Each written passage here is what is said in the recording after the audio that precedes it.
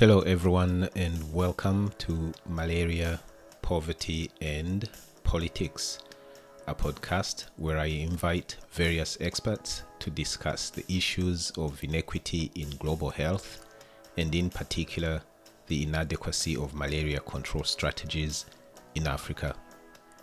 My name is Silas Majambere and I am very grateful that you have chosen to join me on this journey. Wherever you are listening from, welcome.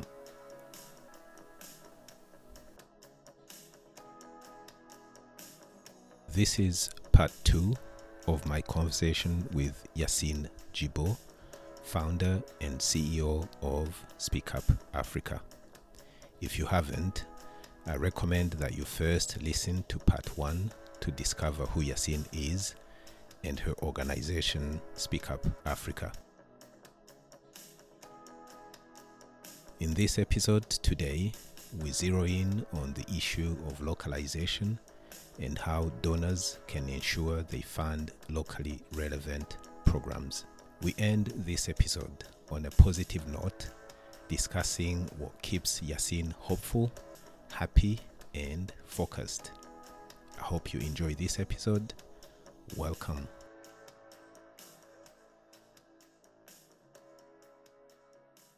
One of the reasons I wanted to speak with you, particularly for the audience, is to know that, first of all, there are brilliant African-led organizations that are successful, first of all, and who are standing the ground on values, not bending down on money, any money that comes from anywhere, but sticking to your strategy and being successful. And the last point that you just mentioned is something that we're not very used to, that people can say no to money. I will not ask you to say who you said no to, but just to realize that someone can say no just based on values and your targets and what you're trying to achieve. It's really wonderful to see that it does happen, and it doesn't prevent you from getting more funding. It doesn't prevent you from being successful as you have been.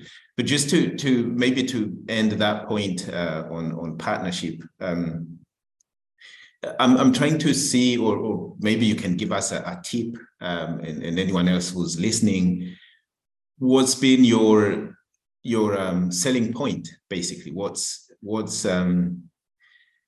are the partners looking for in you? What do you think you represent that make donors want to come to you, that is particular to you or to your organization? So I think, the first point I would say is that we are a truly African organization based in Africa, with staff from the countries in which we work. So not even only in Senegal, but in Burkina Faso and Benin and Chad, wherever we do have our programs, we are there, or we have people there that we work with through our partner organizations that I mentioned earlier on. So we have a network of hundreds of local civil society organizations that we work with continuously in the work that we do. We also have very strong relationships with governments in all of the countries we work, but also with, communities, like I said, through the CSOs, with media, with business leaders, and with, decision makers. And that really allows us, very quickly to be able to engage across issues, across countries. We have strategic partnerships with regional institutions like WAHO, the African Union. And so, we do have that particularity. I think the other particularity that we do have is that we are also connected to the global stage and the global landscape. So we are able to understand what some of the global trends are, and we're able to know what some of the priorities are in terms of policies, in terms of regulation, and we're able to make that connection from the local, national, regional, and global. And the fact that we are mostly a bilingual organization does also help in terms of being able to communicate with the global audience, but also at country level with the countries in which we work.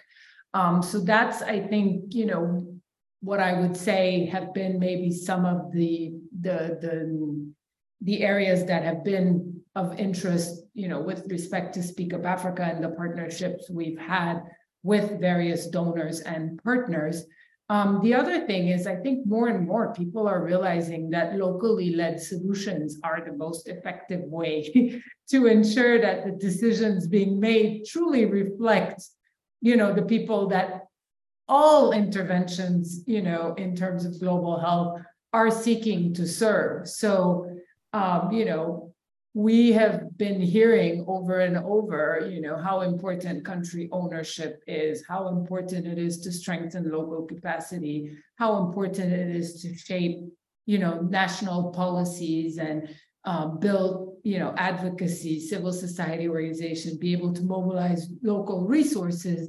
But at the same time, those commitments have not always been implemented. And so we've seen, as we've been talking about how, sometimes, international organizations from the global north are the ones, implementing these, but more and more, at least we're seeing that there is a strong commitment from donors, from partners to be able to break down those power imbalances that you were talking about and really ensure that they're creating the systems and the spaces that shifts that planning, financing, and management to local actors. And I think partners like Speak Up Africa and others who are, those local organizations that have that local expertise, the local knowledge, but also, the organization and the platform to be able to implement that is becoming more and more appealing, I think, to a lot of donors looking to support, local organizations. So I would say, at least from what we're seeing, there's a lot of support and interest from, not only donors, but even strategic partners that work in different, in different regions to be able to engage with local partners. And I think, we're one of them, but there's many others. And so that's what we're also trying to, ensure that we're showcasing those other partners and organizations. Yeah, interesting. You just touched a point that I wanted to move on. So this is a perfect segue into my next point. But so this is localization. But before we get to that, I just wanted to put this here, and you'll do with it whatever you want. But I think hearing you talking and how successful your organization has been, I think you should consider training other organizations, not just I know you propping up, I don't know whether that's a good term, but you training the organizations that work with you and civil societies. But I'm thinking more about training institutions, like other institutions that are African, that are trying to work in the space, global health space, but who have not been able to be as successful as your organization has been. You don't have to elaborate on that, but I think that's one area you could think about. The way you're structured, how your system has worked, why you have been successful. Because I think apart from the type of work you do, advocacy, there is a culture that you have for your own organization, the way you build your systems, the way you train your staff, the way you approach the partners or funders, that make what you do replicable or applicable to other sectors that are not necessarily advocacy. So I'm just asking you whether you could consider that when you have time, or when you have staff who can do that. So it's a very good point. I think more and more, this whole element around capacity strengthening is becoming increasingly important within Speak Up Africa, because we do get, a lot of interest from partners. I mean, much more, as you were saying, on the advocacy, but now we're getting some on leadership. And, recently people have been saying, well, what about, capacity strengthening on programming and looking at ways in which, but I think what you're saying is even yet another area. But I think for us, we are currently looking at, how do we more systematically be able to provide this capacity strengthening beyond our network. Today, we provide this type of support to the CSOs that we work with. We provide it to the national programs that we work with, and we provide it to the media that we work with. But certainly, I think, it is absolutely an area that we are interested in exploring, because as I said, I think if we want to build strong African organizations, whether it's advocacy programs, research, and whatever the area, I think there are some fundamentals that are important to understand.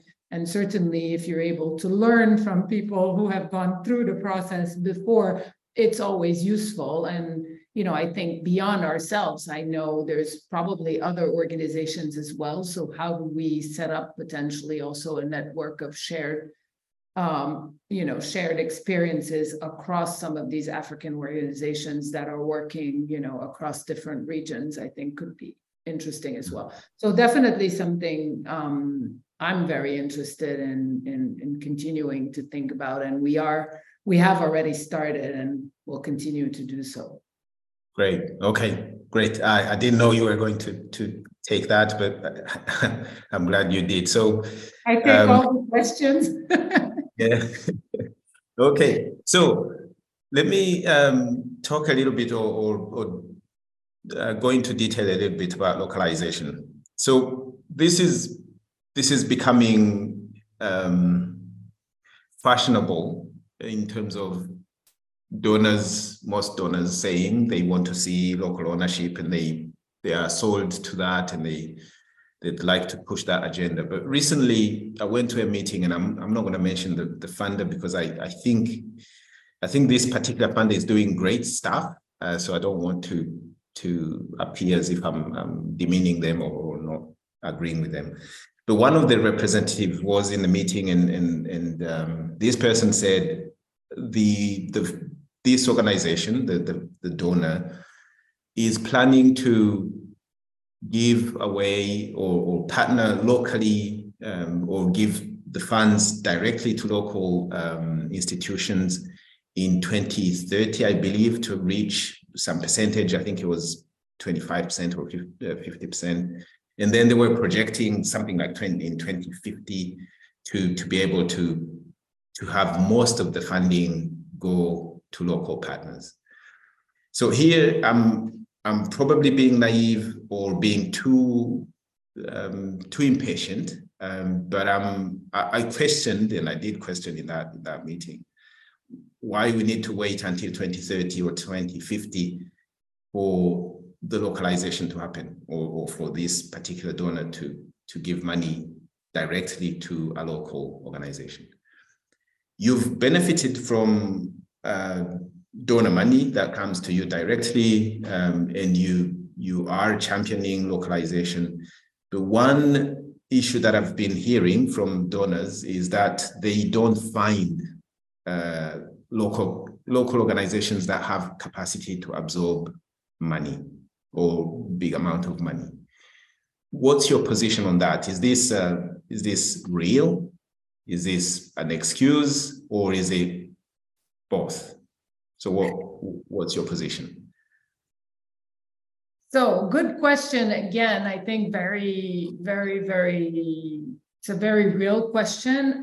When we first started Speak Up Africa, we heard that for the 2 first years, where, we had donors interested in funding us, but at the time, our budget was relatively small. And we were not in a position to be able, at least from the donor's perspective at the time, and in retrospect, looking back, we would not have been able potentially to absorb what that donor wanted to give as maybe one of the minimum amounts that they usually give. Because donors, the transactional costs for a donor, to do a very small grant versus a very big grant is, it's the same cost. So for them, they just don't necessarily always have the mechanisms to be able to give smaller grants and then allow an organization to grow and be able to absorb those bigger grants, which would be in essence what organizations that are starting or that haven't benefited from certain amounts of funding would need to have. So I do think, the capacity, the absorption capacity is real. We at Speak of Africa at the time were had a great opportunity to be able to more than, multiply by 10 or 15 our annual revenue through one grant that we got from a donor that was not particularly, into processes but rather much more focused on the partner and implementing and the trust. And so they gave us quite a significant amount of money to implement a program. And all of a sudden, we went from being a very small organization to being a not so small organization. I mean, of course, not really big either, but already allowing us to position ourselves in a way where we could absorb the minimum amounts that were granted.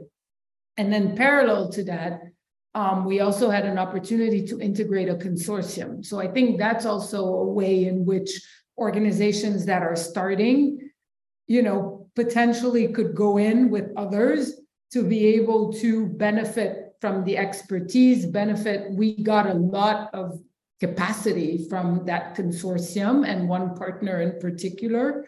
And we were able to, and at the time, this was money that was public funding. And so we had to really review all of our procedures, all of our institutional governance. And so between the grant we received from this other partner and then this, grant that we were a sub-grantee of, but, part of a larger consortium, we were really able to not only increase, our annual revenues, but also in parallel, be able to put in place the governance structure needed to be able to absorb funds. So I think the absorption of funds is not only are you able to absorb the funding you receive and spend it, but you also have, is your institution strong enough to be able to absorb those funds? And I think sometimes that's where the challenge comes, is not having those two elements. And finally, I think, it's also important to be able to advocate, which is something that we also do, for more funds from donors for institutional capacity. Because that was also another challenge we had for many years, even after we started getting additional grants and having additional partnerships, is that a lot of the funding we were getting was very much programmatic. And so we weren't getting any institutional support. So we had very strong program, but then we didn't have an HR department. We didn't have, additional resources in our finance team. We didn't have, that support staff from, communications and other elements that are critical to build a strong organization. And so we were able since then to also benefit from institutional support. And I think that's something that helps a lot. And, for all of us, I think as we're working with our donors and partners, it's really also to share that message that, if you want strong organizations that are locally led to partner with, there is also, support that potentially could be needed for them to be able to even better deliver on the partnership that you have with them. So I think, from my perspective, it was definitely, real. It was an issue that we faced. And at the time, of course, it was the word you don't want to hear. But again, looking back, and understanding now everything that is needed, not only to, write your grant application, but then manage your program, you do need a strong organization. You need to have systems in place to control the funding you receive, to ensure that the implementation is as it should be. And I think being able to do that is also what's going to allow African organizations to be able to gain the trust from the donors, because I think ultimately that is also another issue that we do have, is that, and I say we as African organizations, is that, it's not all to get the funding, but then you have to deliver against the funding, and you have to deliver against it at, excellent standards, and be able to do so consistently, to be able to be accountable to the funds that you're receiving and to your partners, and to be able to do that consistently. And I think sometimes there also is that issue around being able to put in place the structures that allow for that consistent standard of excellence and accountability that is needed and that is expected from partners that are implementing in countries. Mm-hmm. Agreed. So I'll want to finish that point with my own observation, and it goes from what you just said about the responsibility of the donors in making the donors understand, because there could be a chicken and egg situation where you say, well, there's no anyone to receive the money, but on the other hand, how do you make that person receive the money if you don't give them the money? So how are they going to build their institutions if they don't have the money to build the institutions? But and I say this because the particular funders I was thinking about had been in Africa, or have been working in Africa for the past maybe 15 years or more, have been giving out grants that go to American NGOs or European NGOs, because there is no, they say they don't find a partner in Africa who's good enough to absorb that type of money. But if you spend 5 years, 7 years, 10 years, 15 years, and you still don't have that institution, local institution that can absorb money, I don't know who in that case we should blame, whether that's the country that we should blame or the donor that we should blame. In this, at the risk of shocking some people, it sounds pretty much like the colonial time when in some countries where independence was coming, where the colonizers were saying, well, if we leave, there's no one to run the country. If we leave the country now, so we should stay because we are working in the banks, and we are the teachers, we are the doctors, we are everything. If we leave the country, there's no one to run the country after us. So after, I don't know, 40 years of colonization. So in this sense, I think there is a solution in my small world. If you're a big funder, and you don't have a local partner, but you have a way of getting into that country, that should also be the way to build that particular institutional presence, so that in the 5 years grant, that the first grant, I can accept that a country might not have that type of institution, but you shouldn't have 10 years where you don't have an institution that cannot absorb money. And so, in other words, it's something that we can resolve really, really quickly.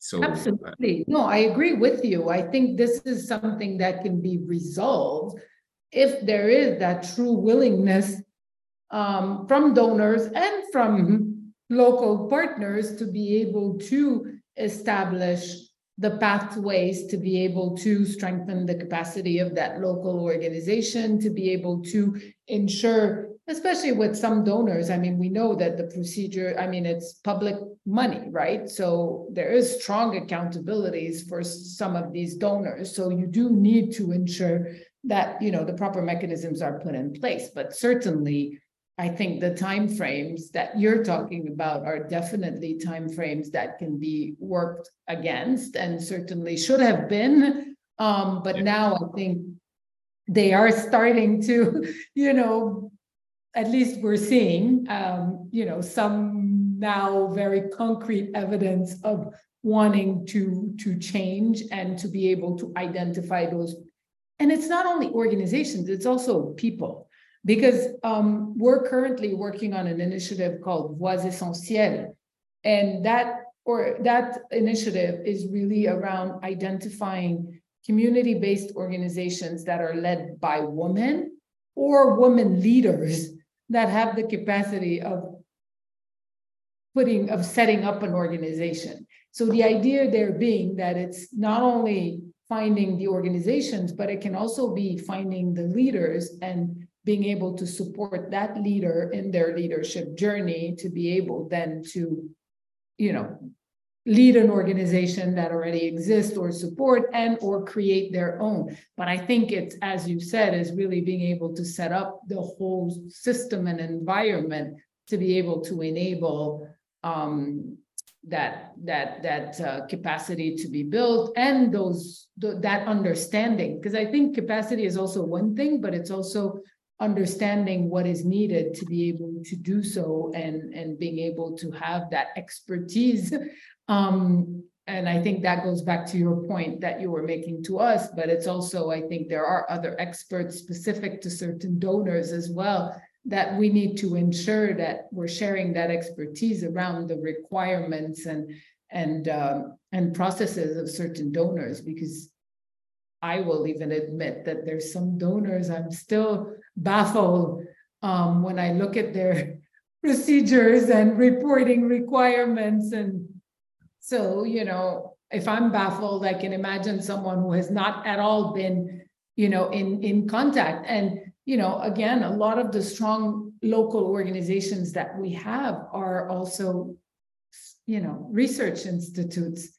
So they're not at all organizations that are, you know, in the space of, you know, going to find donor funding. So if you're really looking at those strong institutions and strong leaders, they have a certain type of capacity, but maybe there's other just more practical operational capacities that they just don't have because they haven't been in a situation of, you know, having that type of interaction. So I think it really is an issue that is, you know, very broad, and different types of, you know, actions need to be taken at different levels to be able to get to that situation of being able to benefit from these donor fundings directly for African institutions. But I personally have no doubt that it's doable. If you know, if everyone in the ecosystem, you know, commits to it and establishes the ground rules. And maybe lastly, I'll say countries also have a big role to play in this, right? So if our leaders, and I'll call on them, you know, if they play also their part, and also, you know, set clear parameters in terms of the partnerships that they have with donor countries and donor organizations, then that will also allow what we're trying to do to work. Yeah, definitely. Yes, two points that I wanted to make, and then we draw to a close, and you just mentioned them. One is to say that there are good partners, good donors who are really and deliberately and truly looking for localization and spending their funds in the local institutions. So I wanted just to say kudos to them and to say that we do see that, and we recognize that, we're grateful to that. and for that. So it's not, again, as we started the conversation, it's not like all the donors are equal and doing bad things. No, there are donors who are pushing for a local agenda to be set, and we really are seeing that, and we are grateful. But many more needs to join the force. The second point that you just mentioned about local governments, local communities, local institutions in Africa, we need to be able to show that we can, and to push for excellence, to push for a clear agenda, a clear set of goals that we want to achieve, and then let the partners join where they share interest. So the good thing that you mentioned in your organization is how your strategy is clear, and whoever is the donor who shares the same vision, the same agenda, can join and partner with you. So in this case, you're building a partnership rather than a donor-receiver or a parent-child relationship, which is really what a true partnership should be. So, well, thanks. Thank you for your points on, unless you have any other thing you want to mention on the localization, I wanted to move to the last point. Okay. So we've talked about, we can go on for a very long time, but I know the time is short, you're busy, and we should be doing other things. So I wanted to end this with a rather positive note, this conversation. So where do you find hope? Where do you find peace of mind? What makes you positive and smiling and keep going in life?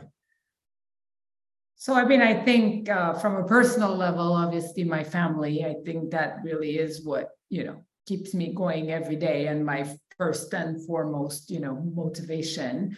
I think from a professional perspective, it's really to be able to make a difference in people's lives, and to be able to do so, I think, even more specifically for those marginalized groups and the groups that, struggle the most to have a seat at the table. And for me, Speak Up Africa, obviously, being able to ensure that voice is heard in, meaningfully in decision-making spaces, and that really we're able to leverage that to be able to have, a meaningful difference and have healthy communities and people living productive lives. I mean, for us, that really is the vision more broadly. And then again, when we speak about certain groups, I mean, obviously, women and girls is one area that I'm particularly committed to, being able to ensure that women and girls are in leadership positions, are able to make decisions, are able to be involved in social and political processes, that, we're able to bring our voice to have more transparency in government, that we're able to get additional resources for services for women and girls, and, to be able to also have improved personal safety, social protection for these women. Because, we see that despite all of the progress we talk about, women will still not be able to achieve pay or leadership equality with men for at least another 135 years, according to the latest report. So that's a long time. So I think we really have to double down on that. And for me, that keeps me going. And the other group that I'm, more inspired by is the youth. I think for me, also youth and promoting youth innovation. We have this program, African Young Innovators for Health Award, that promotes African solutions to different health issues. I've met the most wonderful, promising young entrepreneurs that really, for me, are the future of Africa. And when I look at these young entrepreneurs and I see what they're able to do with the limited resources, the limited platforms, that really gives me hope for the future. And I think if we're able to come together and support that, innovation, that entrepreneurship, that, those dreams that they have, by providing them, with platforms, with resources, with mentorship, with whatever they need, I think we will have the Africa we want. So that will be maybe my last note. Thank you. Yeah, wonderful. It's really great, Yacine. Thanks so much for your time. I've enjoyed chatting with you as always. I hope you will be able to join me again at some point to talk more. We can't finish everything we need to talk about, but I'm very, very grateful for your time, and thank you for your time. Well, thank you, Silas, for having me, and congratulations on this podcast. I think it's really going to be a great tool for people to better understand the global health agenda, some of the challenges we face in the continent, as well as really being able to share different perspectives, as you said, from donors, implementers, people from the research and development community, and really bring together these different voices to share their perspective. And as you said, I think it is important to have that diversity in perspectives so that people can see both sides, and everything is not negative, everything is not positive, but I think it is important to be able to highlight all of the different experiences. So it's been an honor to be here with you today, and I thank you for the invitation. Great. Well, good luck. I wish all the best to Speak Up Africa, to you personally, and until next time, I hope you stay well. Say hi to the boy, and encourage him to keep doing basketball. Tell him we're cheering. I will, definitely. Thank you so much.